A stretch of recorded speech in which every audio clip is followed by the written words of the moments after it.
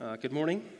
Welcome to Crossview. Thanks for being in the room, and thanks for those watching online, particularly those at the Wood County Jail this morning. Glad that you're able to take in this service with us. If you don't know me, my name is Chris, and I'm one of the pastors here, and grateful to be sharing from God's Word this morning. Well, there's a popular idea among some behavioral health experts that says that at the core of who we are, in our innermost being, we are basically good. And if we could just tap into that goodness somehow that's deep down inside of us, then our lives would turn around, right? And we'd feel better, and we'd be happier, and our kids would behave, and we wouldn't be unkind to each other, and on, right?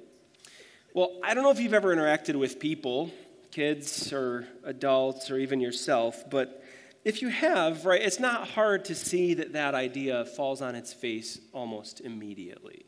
Right? Toddlers, almost as quickly as they learn how to talk, learn how to say the word mine and are selfish without ever being taught how to do so. Kids, without being taught, quickly learn how to push the buttons of their parents and of their siblings, and they start fights because they're bored and they want to have fun, and they talk back, and it's crazy, right? And teenagers, growing into their independence, will lie and deceive, and middle schools and high schools are places that will crush the self-esteem of even the most thick-skinned individuals, right? It's a tough place. Then as adults, people figure out how to kind of project an image, and it's often for personal gain, but really, we're just older kids and teenagers who are still struggling with those same issues, right? All that stuff could be about me, by the way, a kid who was selfish and talked back and who started fights with my siblings for fun and who lied and deceived and who still deals with all kinds of inner and outer sin issues. And maybe you're similar. All right, to paraphrase Paul, from the moment we come into the world, we keep on doing things that we do not want to do, right? And hopefully we hate it, right? We don't want to use unkind words, but we do. I don't want to snap at people, but I do. I don't want to promote myself and be prideful, but I do it. I don't want to insert your thing of choice here, but I do. Well, what's up with that? Right? Why do I sin? And why is there this thing that's deep down inside of me that I just can't deal with, that just won't go away and that I have to fight against every single day? Well, that's what our text is going to deal with this morning. This idea that there's an origin to our sinful ways, but that God, in His grace, has gifted us a solution. So would you open up with me to the text that Sue just read for us in Romans chapter 5, verses 12 to 21. It's on page 914 in the Worship Center Bible. Otherwise, if you brought your own and you don't know where it is, you open up most of the way through Matthew, Mark, Luke, John, Acts, Romans. If you hit Corinthians, you've gone too far. If you have a phone with you, we have some notes available in the YouVersion app. Whatever translation you use in there, though, is just fine. So we'll be in Romans chapter 5, as I said. As we dive in, would you pray with me? Father, we thank you for your word. We thank you that we can find truth in it, that we can encounter you, that you teach us by it, that you equip us by it, that you encourage us and you challenge us, and that it's sharper than a two-edged sword. God, would you help us to engage with you and your word more deeply this morning? Would you be here by your Spirit speaking through us? We thank you for the chance that we have to gather as believers in your name, and that you've promised to be among us when we do that. We ask that you would receive the songs that we sing as worship, as we've intended them to be. Lord, we love you. Please be among us now. In Jesus' name we pray. Amen.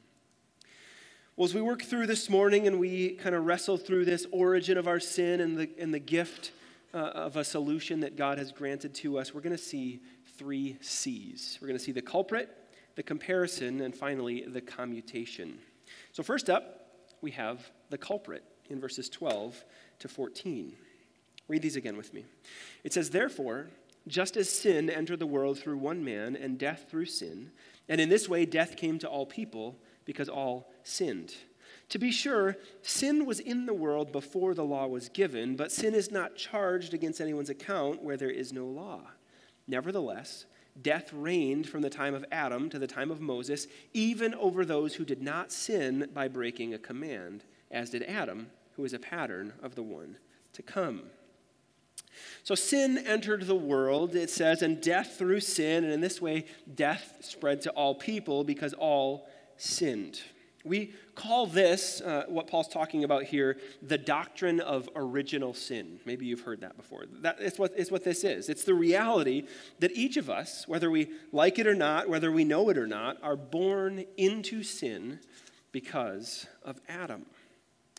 So who was Adam, and what did he do that caused us to be born into sin? Maybe you're familiar, but if you're not, here's a little refresher on Adam. To see Adam, we have to go all the way back to the very first chapters of the Bible, Genesis 1, 2, and 3. Adam was the first man. He was created by God in the Garden of Eden, and he existed with God for some time in the garden. Just as a side note, we may be divided in this room on Adam and how he was made and the age of the earth, and maybe it's 6,000 years old, and maybe it's billions of years old, and maybe God created like it looks like he did in Genesis 1, or maybe God used some sort of evolution, like some would say. And we could talk about that later. We can get coffee if you want to talk about that. But here's what's important. Here's what we have to agree on. All of us, whether we think the earth is old or young, whether evolution happened or didn't, we all need to understand that it's critical that we believe in a literal historical Adam created by God as the first man. It's absolutely essential that we understand that Adam was historically the first man. Jesus references him. Paul references him here and other places. And he shows up in that genealogy in Luke that we like to skip over, right? But he shows up as Jesus' first ancestor in the book of Luke. It's critical that our understanding of Adam is that he was a literal historical figure and the first human ever created by God. We cannot give that up. So, Adam was in the Garden of Eden, and all the things were good, right? As he walked with God and talked with him, and God gave him his wife Eve, and they named the animals, and everything was peachy, right? They could do just about anything they wanted. They got to enjoy God and his good creation and all that perfection, but there was just one boundary, right? You remember it? God said, don't eat the fruit from the tree of the knowledge of good and evil. And, as you may know, Adam and Eve did not listen to that one rule, right? And the first sin was committed, and they're kicked out of Eden, and death enters the world, and on and on. Well, that's the beginning of the story of Adam, and the part of Adam's life that Paul references in our text this morning. So, if we go back to Romans, it says here that sin entered the world through one man, and that all have sinned. Well, that word sinned that shows up here in Greek is in the aorist tense, which basically means it's in the past tense. It's something that happened in the past, to which you'll say, duh, Chris, it shows up, it's past tense in English too, so why do we? Well, it's important that we understand that this is in the past tense, and it's important detail because Paul is writing here that all people, that means all people past, present, and future, all people who have ever lived, who are currently alive like us, and who have yet to live, who will ever live, had death come to them because all people have sinned in the past, in the person of Adam. So people who don't exist yet, but who will exist in the future, have already sinned in the person of Adam. Because Adam sinned, Paul says, you and I have sinned. Now, of course, we all sin presently as well, right? But it's important to note this distinction here because Paul is saying that whether we actively sin or not, we are guilty of sin because our representative Adam sinned. Okay? It's a little complicated, but hang with me here while we walk through this. How do we know? How do we know that all of humanity, including us and people who haven't yet existed, are guilty on account of Adam's sin? Well, verse 13 and 14 proves it. Because Paul tells us that sin was in the world before the law was given. So before God gave Moses and the Israelites those 613 do's and don'ts, sin was in the world, but sin was not charged to anyone's account. Where there were no laws, there could be no punishment. right? That makes sense. If there's a piece of property and no one says I can never go on it, no, I'm never forbidden from going onto it, I can't be charged with trespassing, right? If it's not yet illegal to do something, then I can't be arrested for it, right? The tongue-in-cheek way of saying this is it's not a crime if it's the first time, right? So Paul says people's accounts weren't charged with specific crimes before the law was given to Moses. They couldn't be charged and punished with breaking laws because those laws didn't exist. And yet, he says in verse 14, death reigned from Adam until Moses, when the law was given, even over those who did not sin by breaking a command like Adam did. See what's going on? Death came to Adam because Adam broke a command. But everyone else who existed from the time of Adam until the time of Moses didn't have those laws, didn't have those commands to break, and so they couldn't have broken laws, right? So the argument goes, even though there was no law and therefore no sin being credited, yet death reigned, right? Physical death, sure, people died, but more importantly, spiritual death. So how can that be the case, that all of those people experienced death even though they didn't break a law? Well, because Adam served as our federal head, as our representative, as the one who acted on our behalf. And when God told Adam, don't eat the fruit, Adam ate the fruit. He disobeyed the law. There was a law, Adam broke it, and Paul writes that sin entered the world through him, which progressed to death, entering through that sin, which progressed further to sin spreading to all people. You're probably thinking, that seems a little unfair, right? How can it be that death spread to me when I never got a chance to uphold the law? By the time I was born, sin was already pervasive, and I never got a fair shake at this thing, right? Maybe I would have done better. Maybe I would have listened to God's command. We have all kinds of problems with this kind of representation thing in American culture, don't we? In such an individualistic culture as ours, we want a shot at the title, right? We don't want someone else to do it for us. Because individual, not group success, right? Individual success, not group success, is the crowning achievement of Americans. Well, this is not the approach that Scripture takes. Instead, in Scripture, and really around much of the world even today, a human solidarity approach is assumed. So the success or failure of one member can and often does mean the success or failure of a whole group of people. I think the closest thing we have to this here is the legal system, right? Where a legal representative will act on behalf of a person in court. And whether that lawyer succeeds or fails at their task will have dramatic implications in the life of the person they represent. In a similar way, we need to understand that Adam was a representative. He was a federal head for all of humanity. And again, we cringe at this because the examples where we experience this, we typically enter into those relationships voluntarily, right? And in this case, we didn't get to. We just got stuck with Adam. If we have a lawyer we don't like, right, we fire them and we hire someone that we want. If our union reps don't do what we want, then we vote in new reps, right? If our elected officials at a local, state, or federal level enact policies that enough of us don't like, then when the system works correctly, we vote in new people who will do a better job at representing us. But here, we didn't get a choice. I'm going to tell you that that's actually a really good thing, and here's why. Because God chose Adam to be your representative. Over the last decade or so, and if you talk to senior saints, really over the last 100 years or whatever, we've seen how poorly things go when we try to choose our own representatives. Very rarely in our own wisdom do we get it right in choosing people who we think will represent us really well. We almost never get it right? But God chose Adam, and God's pretty smart. So not only did God choose Adam, but he literally created him for the task. Right? Adam was created to be our representative, and he was designed to live in a world where sin did not exist. And as a human being, he acted exactly as any of us would have if we were in his situation. None of us can claim that we would have done a better job, largely because that claims that God made the wrong choice in Adam, and he should have chosen you or me instead. But God has infinite wisdom.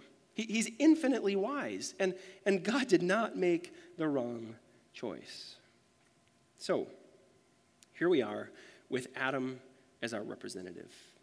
And Adam, as our rep, sinned. And therefore, sin is imputed to us. It's credited to us. It's counted on my log and on yours. We're tempted to think that having Adam as our representative is really bad news and unfair. But let me tell you, it's far from bad news. It's actually great news that Adam is our representative. But we'll talk more about that a little later. So, what's the culprit for the world being the way that it is? Well, original sin, right? Original sin, it's pervasive and it corrupts everything that it touches. But the good news is the story doesn't stop there. Romans doesn't stop there, right? We've established up to this point in the book already that there's a way to be saved from that sin by repenting and believing in Jesus. And Paul now moves on to the comparison of the sin of Adam and the gift of Christ in verses 15 to 17. Let's look at this comparison starting in verse 15. He writes this. He says, "But the gift is not like the trespass. For if many died by the trespass of one man, how much more did God's grace and the gift that came by the grace of the one man, Jesus Christ, overflow to the many? Nor can the gift of God be compared with the result of one man's sin. The judgment followed one sin and brought condemnation, but the gift followed many trespasses and brought justification. For if, by the trespass of one man, death reigned through that one man, how much more will those who receive God's abundant provision of grace and of the gift of righteousness reign in life through the one man, Jesus Christ?" As the trespass caused death to many, Paul says, the gift overflowed to many. But the work of Adam and the work of Christ are not the same, not even close. First off, death came as a result of Adam's trespass, but justification and new life come as a gift from Jesus, right? Adam broke the law, and the result is death, right? Physical and spiritual to all of those that he represented. The punishment fits the crime, right? Adam broke the law, and so he was punished for it. Well, Jesus, by the grace of God, gave a gift that will overflow to many. Death is deserved, but life is not. And yet, if we will come to God to receive the gift, the righteousness of Christ is granted to us. Second, the trespass brought condemnation, but the gift brought justification. As we stand before God, there are only two statuses available, right? We talked about this last week. We either stand condemned or we stand justified. That's it. There are no other options. If you've not repented of your sin and confessed Jesus as Lord and believed in him for salvation, you're standing condemned before God. That's the result of Adam's trespass. We're born with Adam's guilt, totally corrupted by sin. But by the work of Jesus and the gift of God, we can be justified and forgiven and counted righteous. Third, the trespass brought death, but the gift brings life. Sin kills, right? We can sugarcoat that all we want and call it whatever we want and doll it up and doctor it up and try to make sin look really pretty. But the reality is sin kills whatever it touches, right? It destroys your relationships. It'll destroy your personality. It'll take your joy. It'll separate you from God for all of eternity. Sin kills, but Jesus brings life, right? He'll grant you freedom and true joy, and he'll restore your relationships with people and with God.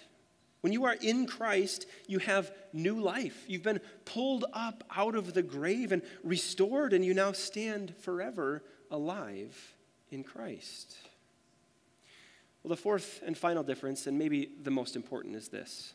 The power of sin pales in comparison to the power of Christ. Verse 15 says, "Many died by the trespass.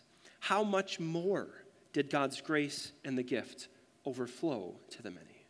Verse 17, if by the trespass death reigned through one man, how much more will those who receive God's gift reign in life through Jesus? The work of Jesus Christ on the cross and the Spirit in our lives totally overwhelms the work and effect of sin.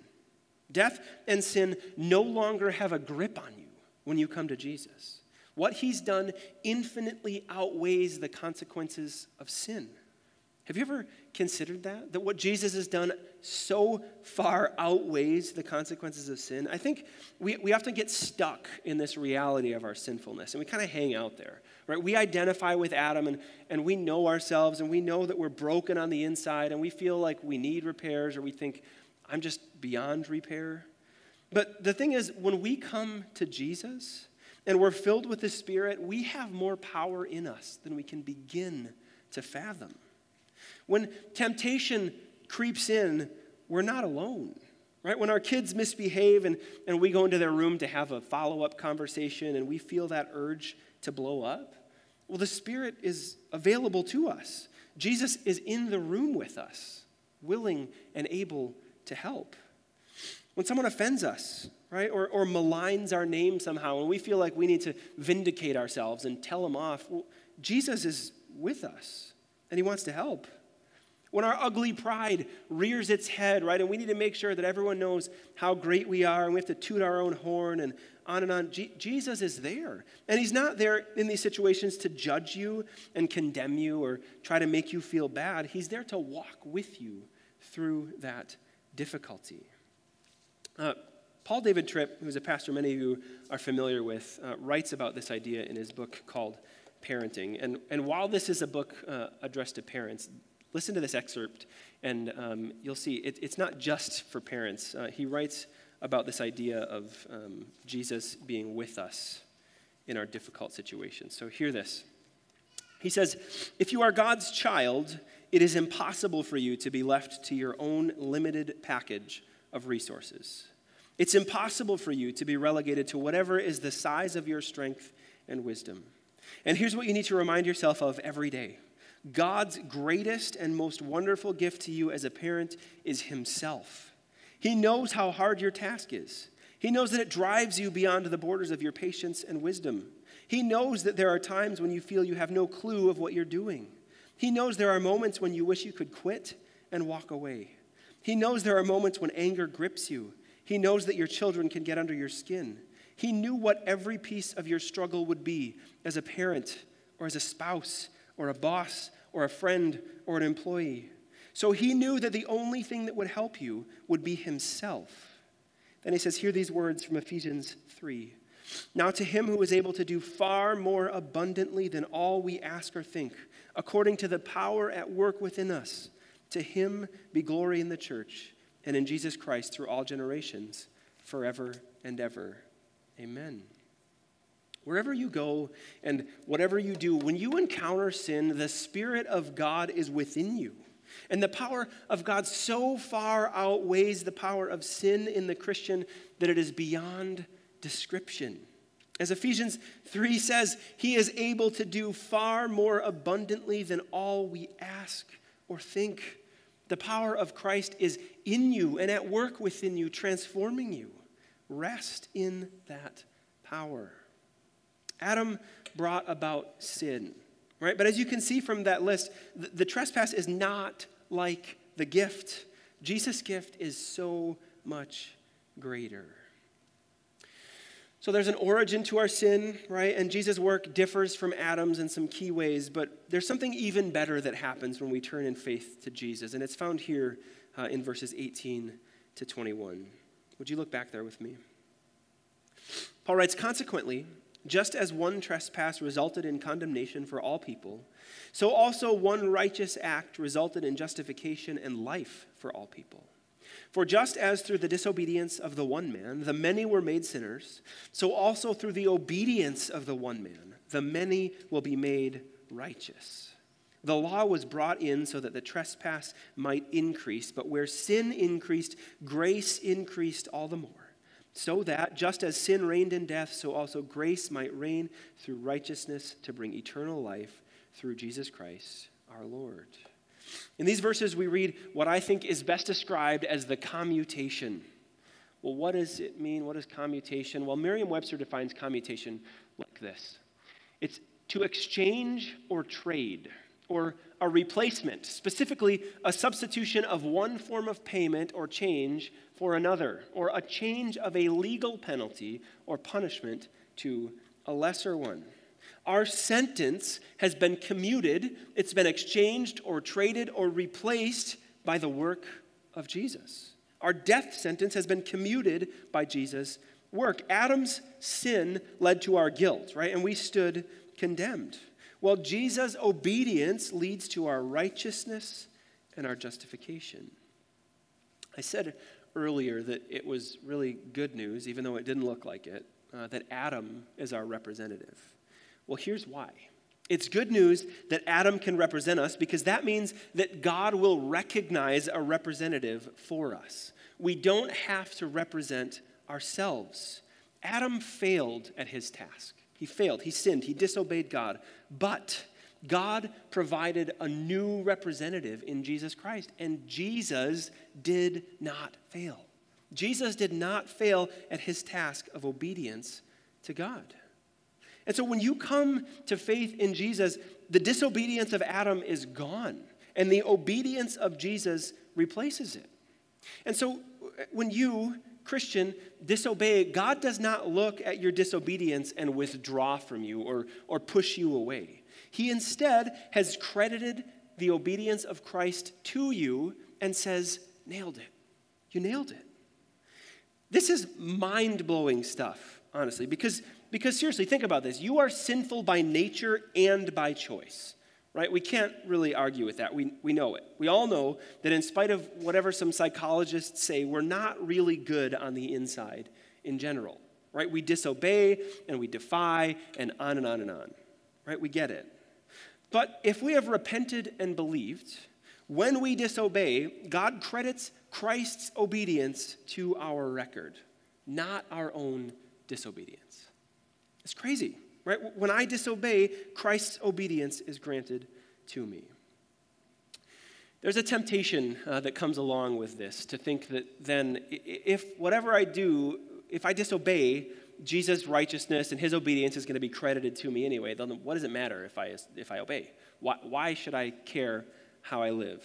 Well, if that's creeping in, if that idea popped in your head, come back the next couple of weeks, because Romans chapter 6 addresses that in a couple of different ways. It talks about this idea of how we live in light of the grace and the obedience that's credited to us. But for now, know that you, as a Christian, as a follower of Jesus, have been credited with the obedience of Christ.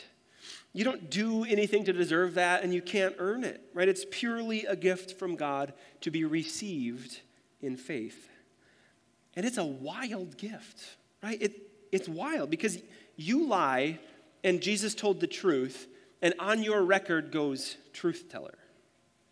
You steal and Jesus is generous, and it's credited to you generosity, right? You cheat and Jesus is honest, and you get honesty. The obedience of Christ is credited to you. His obedience is given to you, and on that basis alone, you are made righteous.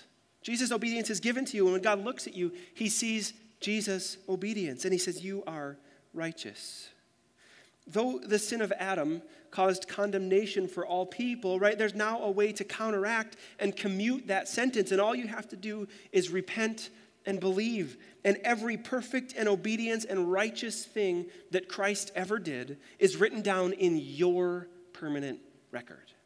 Right? Everything that Jesus did as he obeyed the Father in his life is written down on your record. Think about that.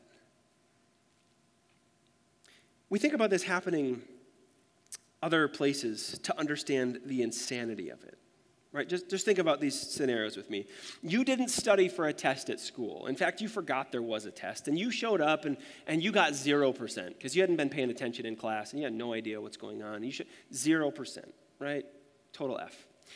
But the valedictorian shows up for class, and they've studied for weeks, right? They're a good student. They took this thing really seriously, and they got 100%.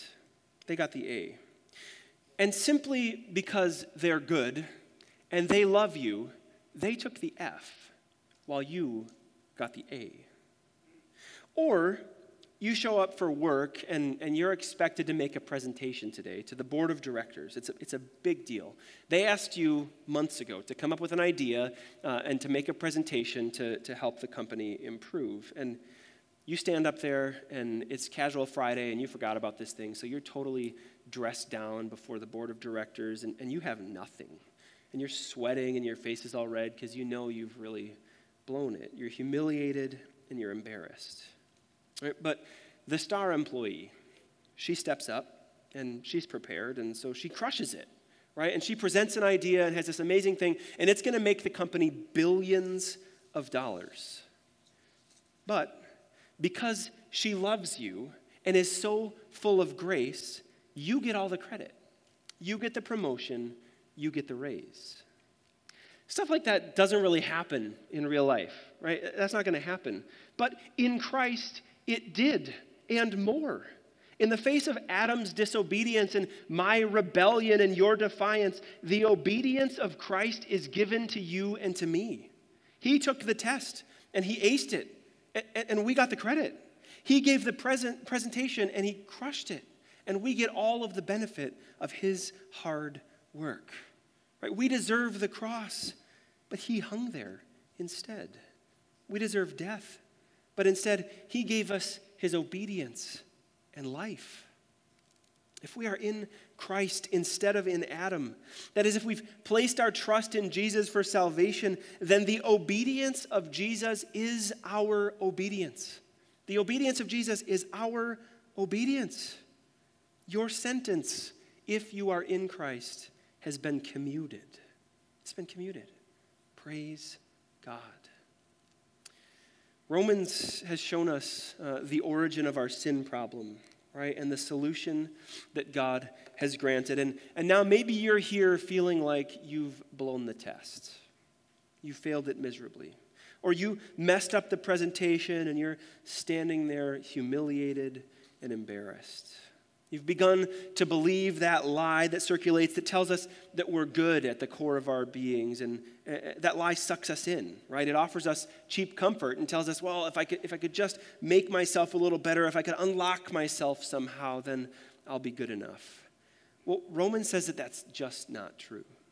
We all need the grace of Jesus, who is the better and perfect Adam, to act on our behalf. And the good news is he does it. He acts on our behalf if we just turn to him.